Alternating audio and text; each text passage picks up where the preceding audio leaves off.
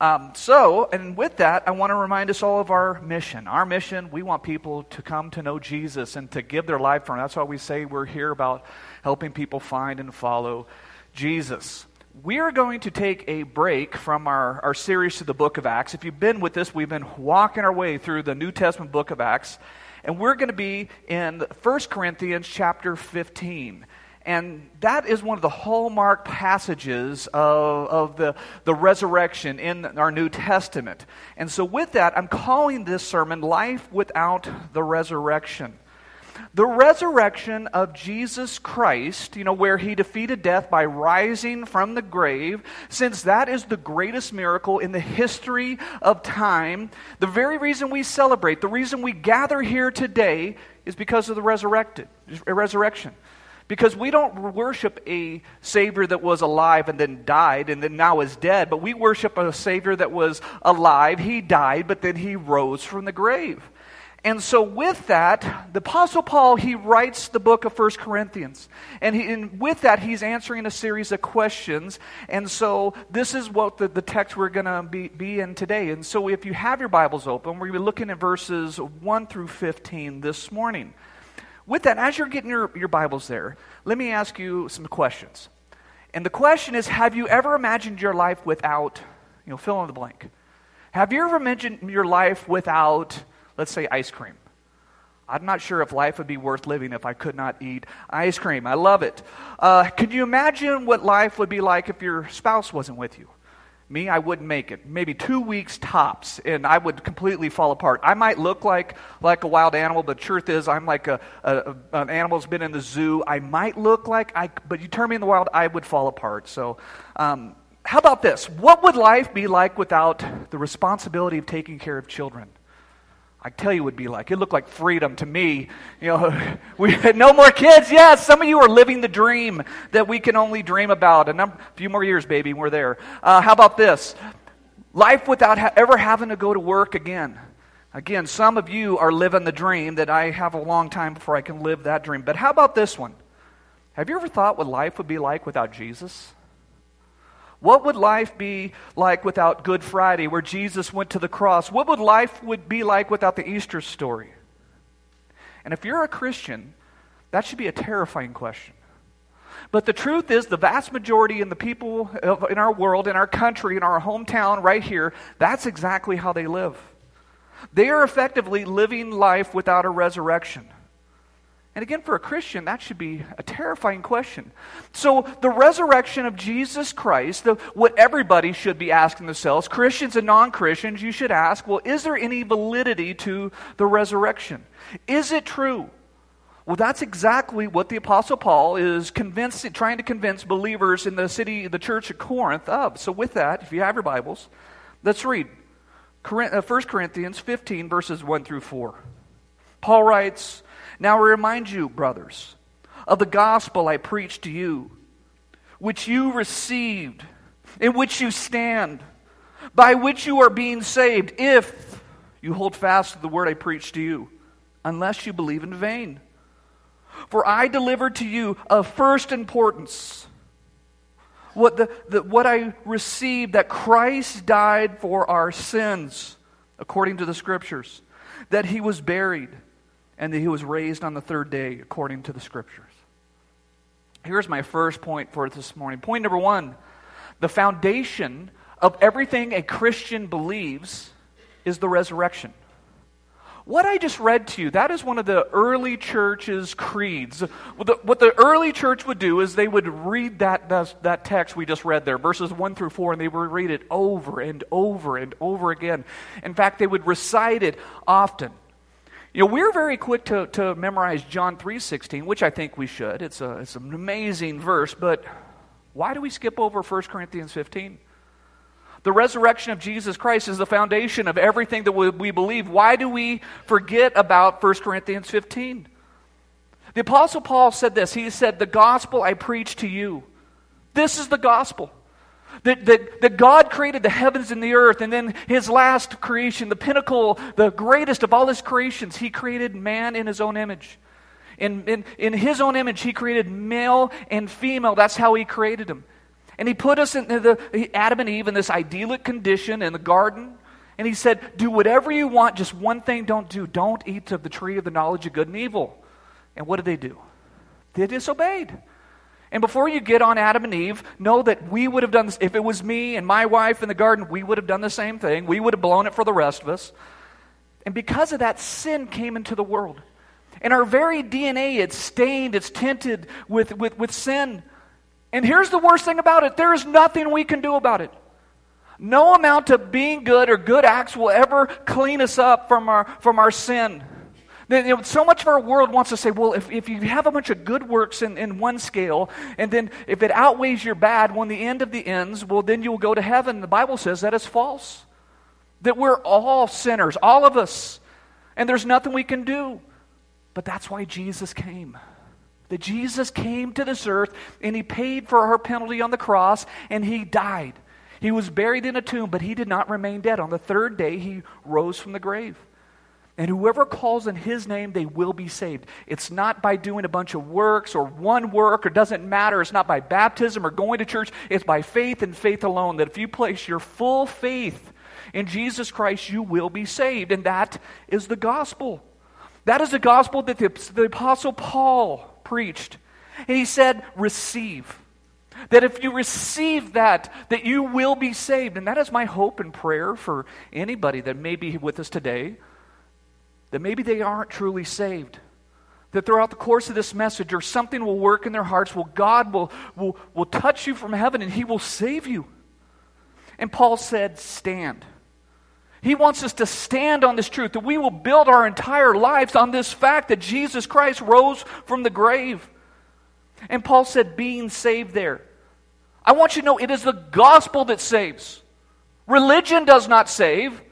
There is a never-ending list of things that some man will stand in a place like this behind a podium. I'm sure there's someone in this town today that is preaching a false gospel to people.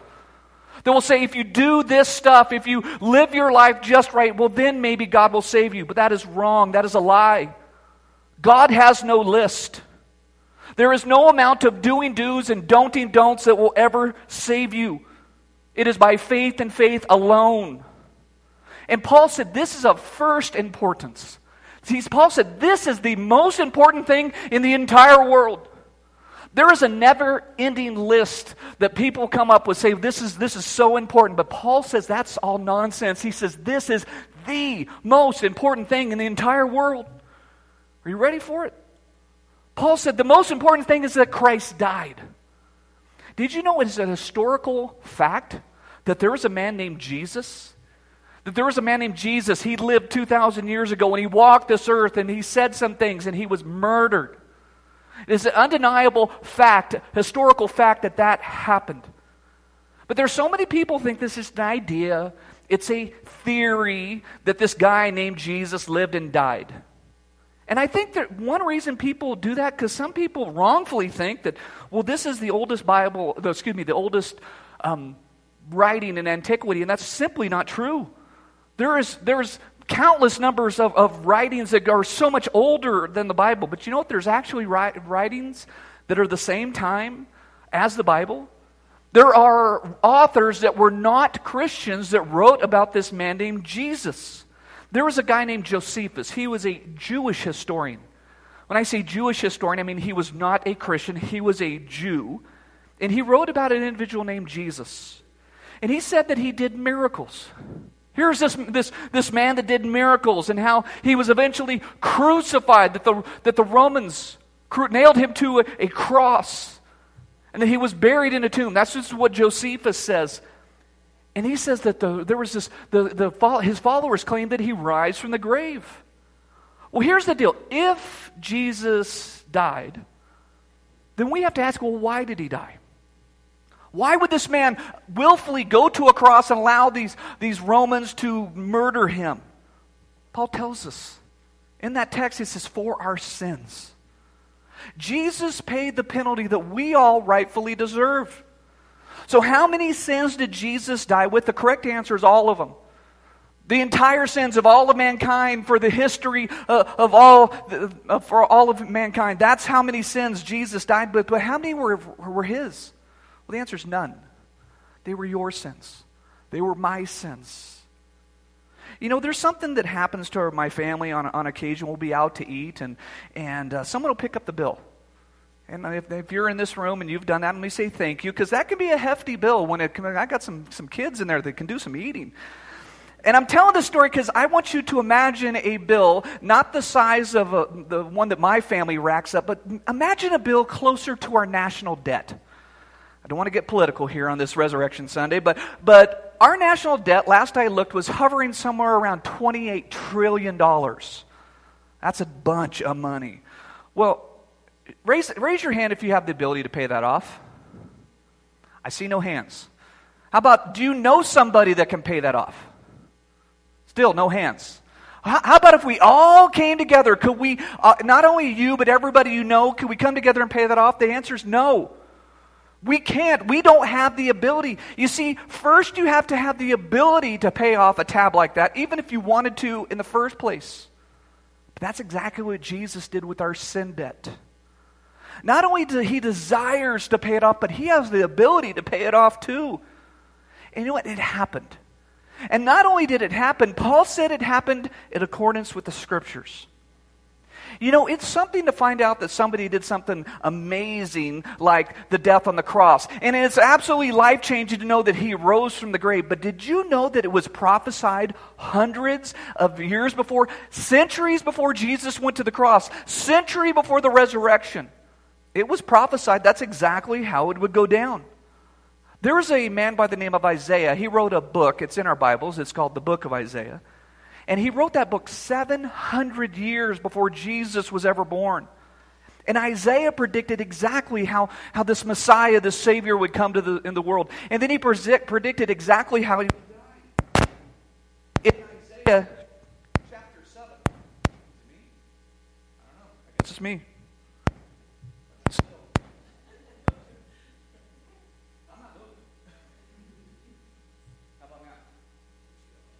On. Just back. Everybody pray. Everybody pray. Lord, let Jesus heal this microphone.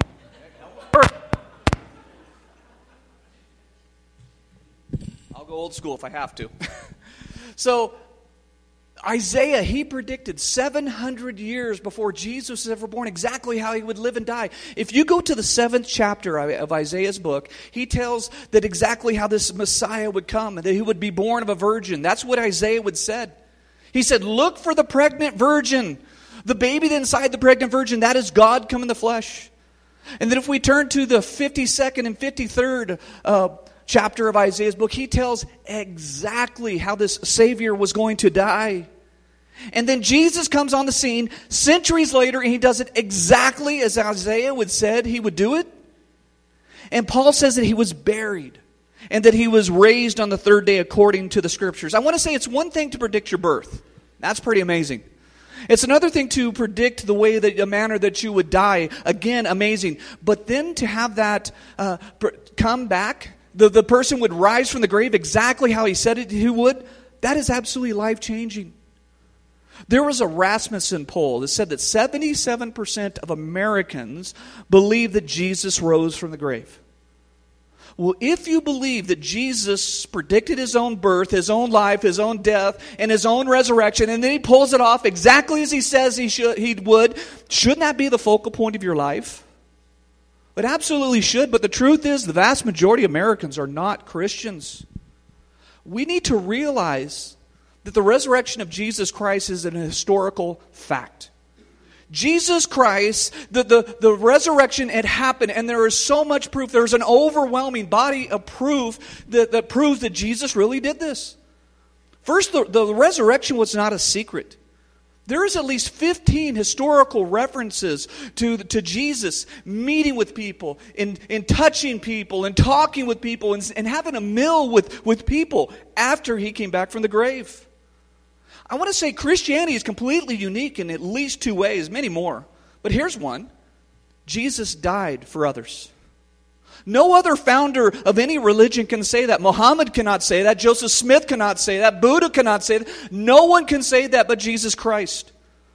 Christianity points to an empty tomb that Jesus rose from the grave. And again, that is completely unique in the history of time. But is there any evidence for this? Is there any proof that this really happened? Well, let's talk about the proof. Look in 1 Corinthians, verse 5. He says, and that it appeared to Cephas, then to the 12. Then he appeared to more than 500 brothers at one time, most of whom are still alive, though some have fallen asleep. Then he appeared to James, and then to the apostles. Last of all, as to one untimely born, he also appeared to me. For I am the least of the apostles, unworthy to be called an apostle, because I persecuted the church of God. But by the grace of God I am what I am, and his grace towards me was not in vain. On the contrary, I worked harder than any of them, though it was not I, but the grace of God that was in me. Whether then was I or they, so we preach, and so you believe. Here's our second point this morning. Point number 2. The validity of the resurrection is verified by multiple eyewitnesses. Jesus appeared to Peter on that first Easter Sunday. I think Peter needed it. After all, he just denied Christ 3 times. And then the Scriptures tells us that he then appeared to the 12. This is a reference to the apostles. Now, Judas had already committed suicide at this time, and so really there's only 11. But this group of men are referred to as still to the 12. And then he appeared to 500. Jesus appeared to 500 people at what time? I think this is what the Apostle Paul was saying. He's saying, if you don't believe it, go ask them. There was 500 people that saw it. If you don't believe it's a historical fact, go ask them because they're still alive. You can hear it out of their own mouths that they saw Jesus alive and well. There's some that say that these 5, they had a hallucination.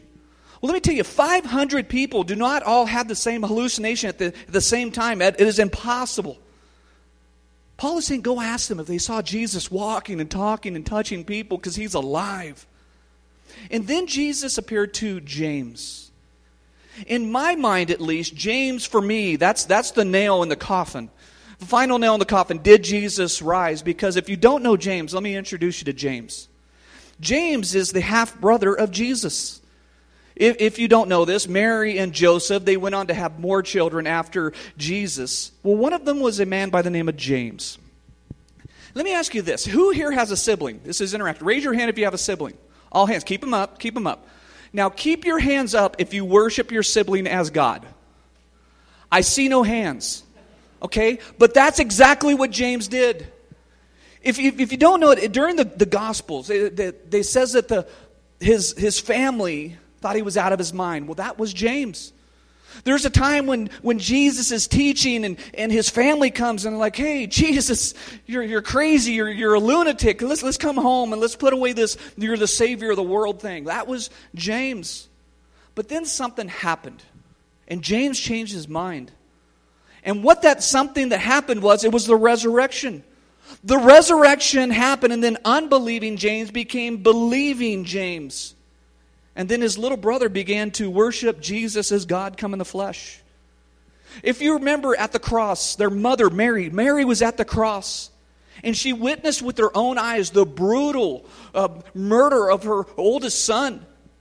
And it's believed at this time Joseph was already dead. And so I have to believe at some time Mary and James are in the same room. And Mary would have been grieving as any mother would have been to see something like that happen to her child. Then James would have been like any good son and would have consoled his mother. But then something happened. And what happened was that big brother Jesus, he came back from the grave exactly as he said he would. And that fact changed James. And James worshiped his brother as God. And then there's one more that Paul tells us about. And that one more, that last eyewitness was Paul. If you've been with us through the series in the book of Acts, in chapter 9, we read how there's this man, Saul of Tarsus. And Saul is going from house to house in the surrounding countries. He's dragging men and women out of their homes, and he's putting them in jail for being a worshiper of this man who claimed to be the Messiah. But then something happened. There's this day that he's on the road to Damascus going to round up Christians, and then he met the resurrected Savior. He had a face-to-face encounter with Jesus. And then there's a flash of light that was so bright it knocked Saul to the ground. And he gave his life to Christ. And that's the grace of God. The grace of God changes everything. The grace of God takes somebody who is a murderer and a persecutor of Christians and makes him a man that goes on to start churches and starts discipling people to give their life to Christ. Consider some of the eyewitnesses that accept the grace of God. There's a man named Matthew. He is a tax collector. And we kind of gloss over that title, but really, when a tax collector is really nothing more than a mafia thug. And he accepts the grace of God, and he is forever changed. There's another guy that's referred to as Simon the Zealot. The word zealot essentially means a terrorist. So there's this terrorist, and he meets the Savior of the world, and he gives his life to him, and his life is forever changed. Really, all the apostles are this band of misfits that nobody would pick to change the world. And then last, there's this man, Saul of Tarsus. Again, he's a murderer of Christians. He's the one that persecuted the church. But he meets Jesus, and he goes to change his name to the Apostle Paul, and he starts churches, and he's given his life for the gospel. And there were hundreds of people that saw the resurrected Savior, and they saw him with their own eyes. You see, those that accept the grace of God, they're forever changed. Look in verse 12 of 1 Corinthians 15. It says, "Now, if Christ is proclaimed as raised from the dead, how can some of you say that there is no resurrection from the dead?" Here's my third point this morning. Point number 3, the resurrection of Jesus proves that there is life after death. So this book that we're reading today, the book of 1 Corinthians, really it's a series of answers that are coming from the Apostle Paul. So what must have happened is the church in Corinth must have wrote a letter to Paul asking a bunch of questions. Now we don't have that letter, but we have Paul's answers. So then what we must do is infer what the questions must have been based off of the answers. And I have to believe there was probably one question that said, "Hey Paul, are you sure that Jesus really came back from the grave? Are you really sure?" Now see, these believers in Corinth, they're being influenced by people outside of the church. There's a group of Jews called the Sadducees. The Sadducees were guys that denied the resurrection. Not only did they deny the resurrection, but really Sadducees denied anything to do with the afterlife. Well, that's only a small group of people in Corinth at that time, because most of the people were Greeks. Okay, so most of the church consisted of Greeks before they believed in philosophy and all the Greek philosophers. So these people were heavily influenced by a man named Plato. Well, Plato he lived in Athens, and he taught that the soul was immortal, but he said the body was not. He taught that the soul was good, but the body was bad. So I think most of these Corinthians, their issue was not with life after death. They believed in life after death because Plato believed in life after death. But their issue must have been with this bodily resurrection. They're like, "Paul, are you sure our body's really gonna raise from the dead?" And here's the genius of Paul's reasoning. Paul, in a sense, asks, well, what do we lose if Christ did not rise from the grave? He's essentially asking, what do we gain if Jesus did resurrect from the grave? And here's Paul's point. If there is no resurrection, then what about Jesus? That's what Paul is asking, because Jesus said he would rise from the grave. And if Jesus didn't rise from the grave, then everything is lost. Paul spells out the consequences if Jesus was not raised from the dead. What Paul is saying, he's saying there's this domino effect that happens if Jesus did not raise from the grave, and it has massive consequences. Let's read about this. Look in verse 13. Paul writes, "But if there is no resurrection from the dead, then not even Christ has been raised. And if Christ has not been raised, then our preaching is in vain, and your faith is in vain. We are even found to be misrepresenting God, because we have testified about God, that he raised Christ, whom he did not raise, if it is true that the dead are not raised. For if the dead are not raised, not even Christ has been raised." Here's my fourth point for us this morning. Point number 4. Without the resurrection, there is no Christianity. Let me say it like this. Without Easter, then there is no Christians. Why is Easter the biggest holiday of the year for us? Because without the resurrection of Jesus Christ, we're not here. You see, the followers of Jesus Christ, we are banking everything on the resurrection. Our faith is rooted and grounded and anchored in Christ. Exactly who He is and what He's done. I'll say it like this. As Christians, in the game of Texas Hold'em of life, we are pushing all in on the resurrection of Jesus. We're pushing all in and we're only holding one king. Because our faith would be empty, it'd be worthless, it would profit nothing, it would mean nada if Jesus didn't rise from the grave. And I say that because faith has to be rooted in an object. A Christian's faith is rooted in the person and the work of Jesus Christ. You know, our culture says something ridiculous. It says, well, just have faith. Just have faith. Well, faith in what? That's so vague. If you're going to have faith, it has to have an object. Well, ours, it's not in our intellect. It's not in the cosmos. It's not in a higher power, if you will. Our faith is rooted and founded in the person and the resurrection of Jesus Christ. You know, everybody has a worldview, whether they want to admit it or not. But the big question that we must ask, well, which one is right? Because every worldview is mutually exclusive, meaning what they teach, it doesn't say that there's multiple options here.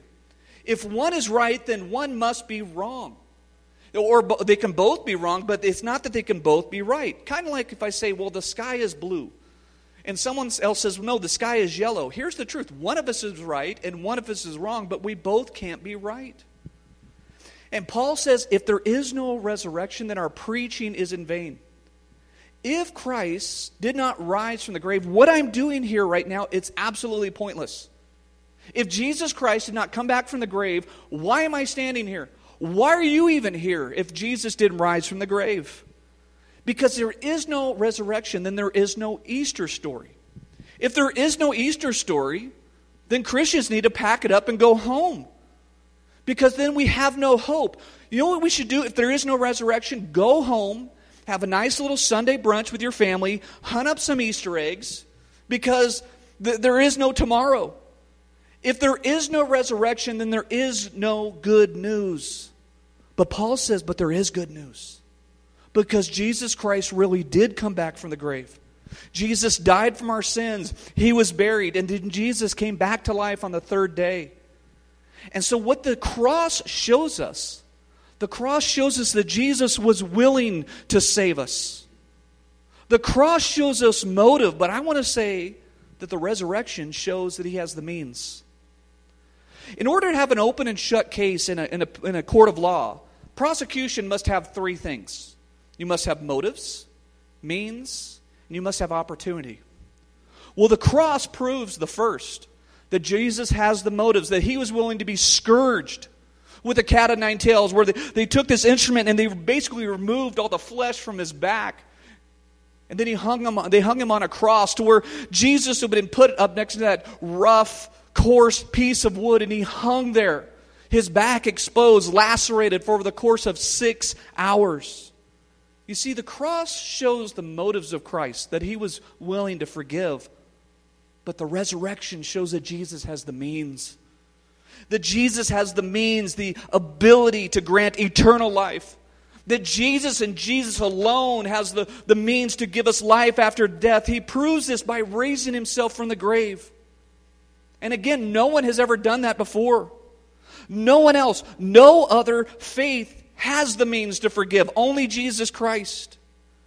The empty tomb proves that Jesus is the only one that has the means. Look in verse 17. It says, and if Christ has not been raised, your faith is futile, and you are still in your sins. Then those who have fallen asleep in Christ have perished.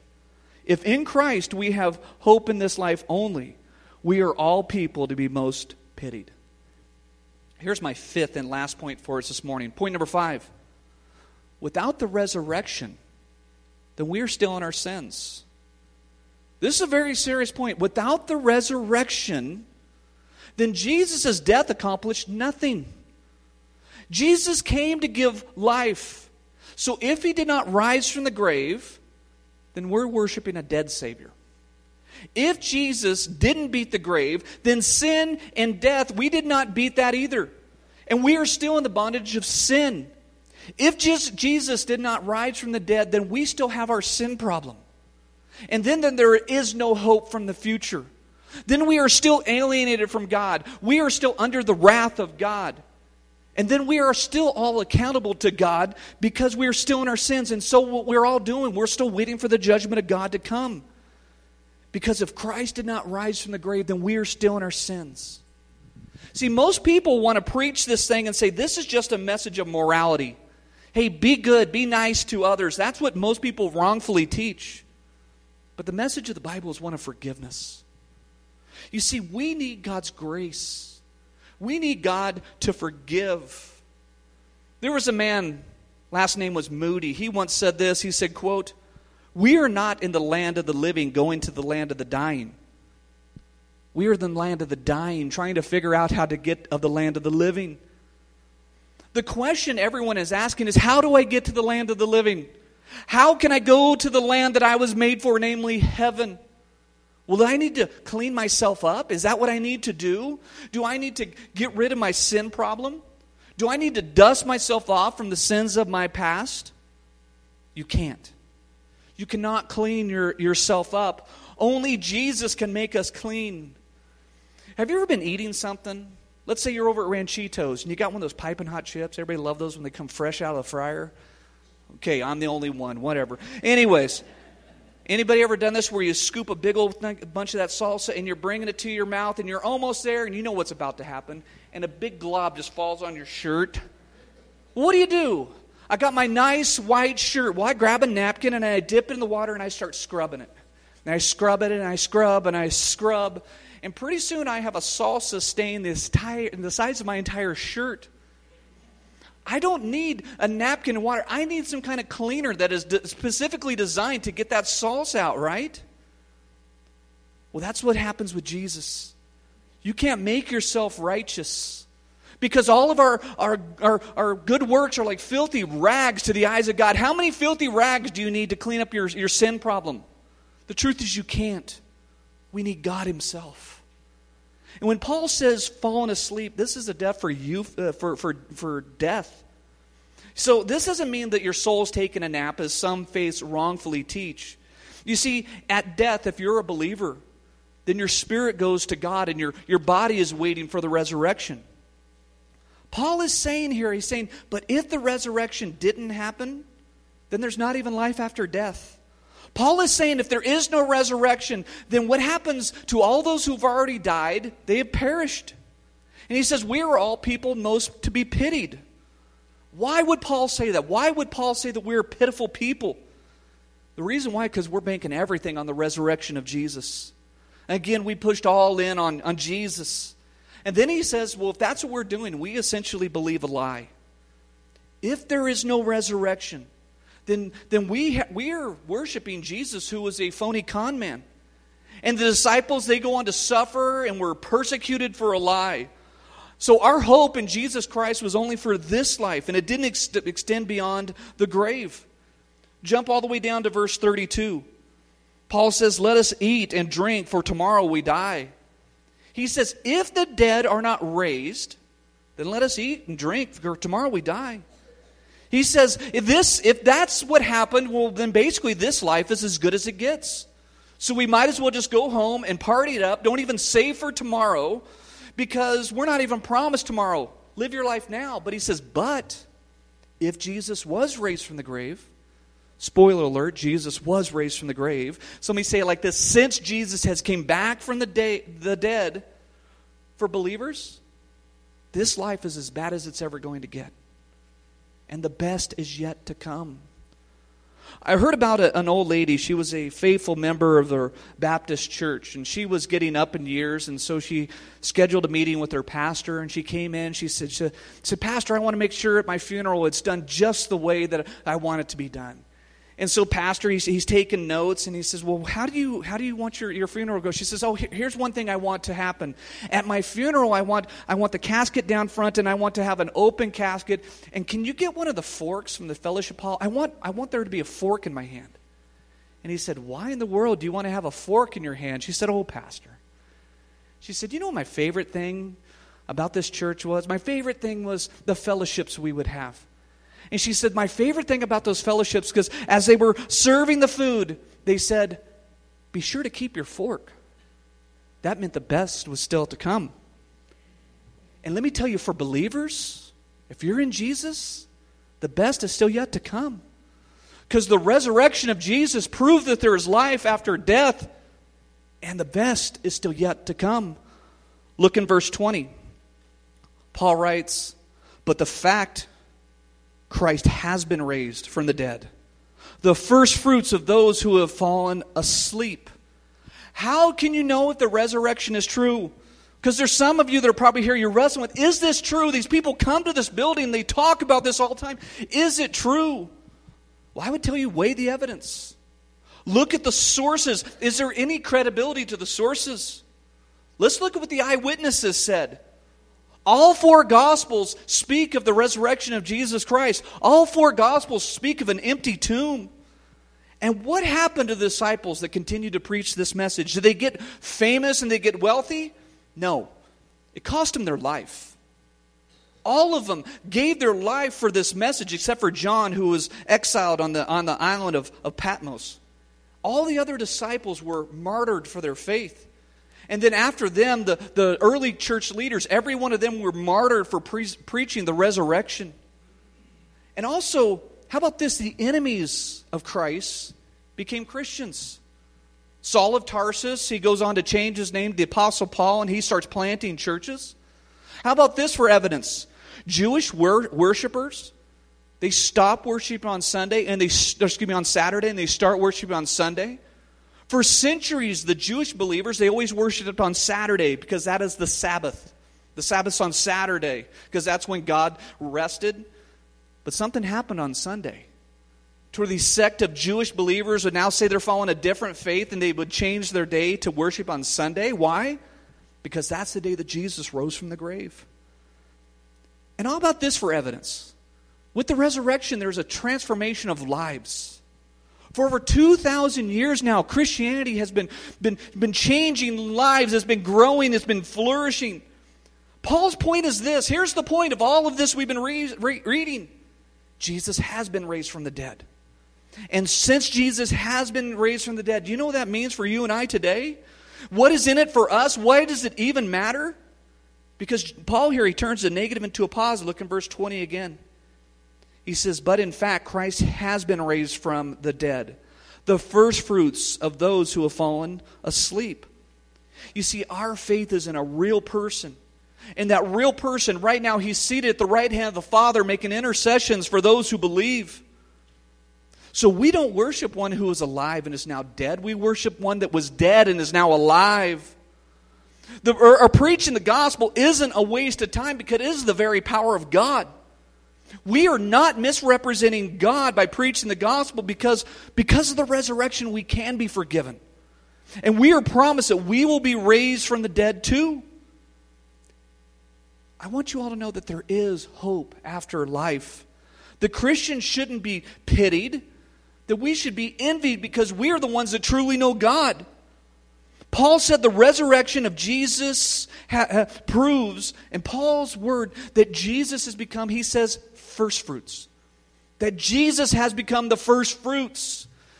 When in the Old Testament time and in the Gospels time, what happened is that the harvesters would go out and they would pick the first part of the harvest, and it would be taken to the place of the worship after the Sabbath.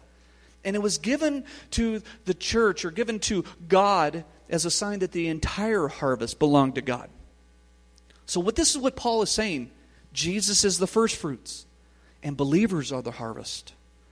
Jesus was raised from the dead, and this gives us assurance that we will be raised from the dead too. Read in Romans chapter 8, verse 11. It says, if the spirit of him who raised Jesus from the dead dwells in you, he who raised Jesus from the dead will also give life to your mortal bodies through his Spirit who dwells in you. If the Holy Spirit dwells in you, then God will raise you up from the dead just like he did Jesus. That is, if the Holy Spirit dwells in you. Look verse 21 of 1 Corinthians 15. Paul writes, for as by a man came death, by a man has come also the resurrection from the dead. For as in Adam all die, so also in Christ shall all be made alive. See, what the Apostle Paul is doing here, he's contrasting between Adam and Jesus. He's saying Adam was the first man because Adam came and Adam sinned. That brought the nature of sin and death to the entire human race. And we are not born morally neutral. So often somebody will say, oh, look at that little baby. That little baby's so sweet, they're innocent. Ask any young mom, she'll go, that baby's not sinless. No, that baby will lie. You don't have to teach a baby to lie. We do it on our own. And then we grow up to be adults that lie. Because we're all born with a sinful nature. Our DNA is stained by sin. Because Adam rebelled against God, Jesus had to come and rescue us back to God. Adam brought sin, but Jesus brought forgiveness of sin. Adam's sin was great, but Jesus' death and resurrection was greater. Adam brought alienation, but Jesus brings reconciliation. But here's the question. Ask yourself in your heart, are you in Jesus or are you in Adam?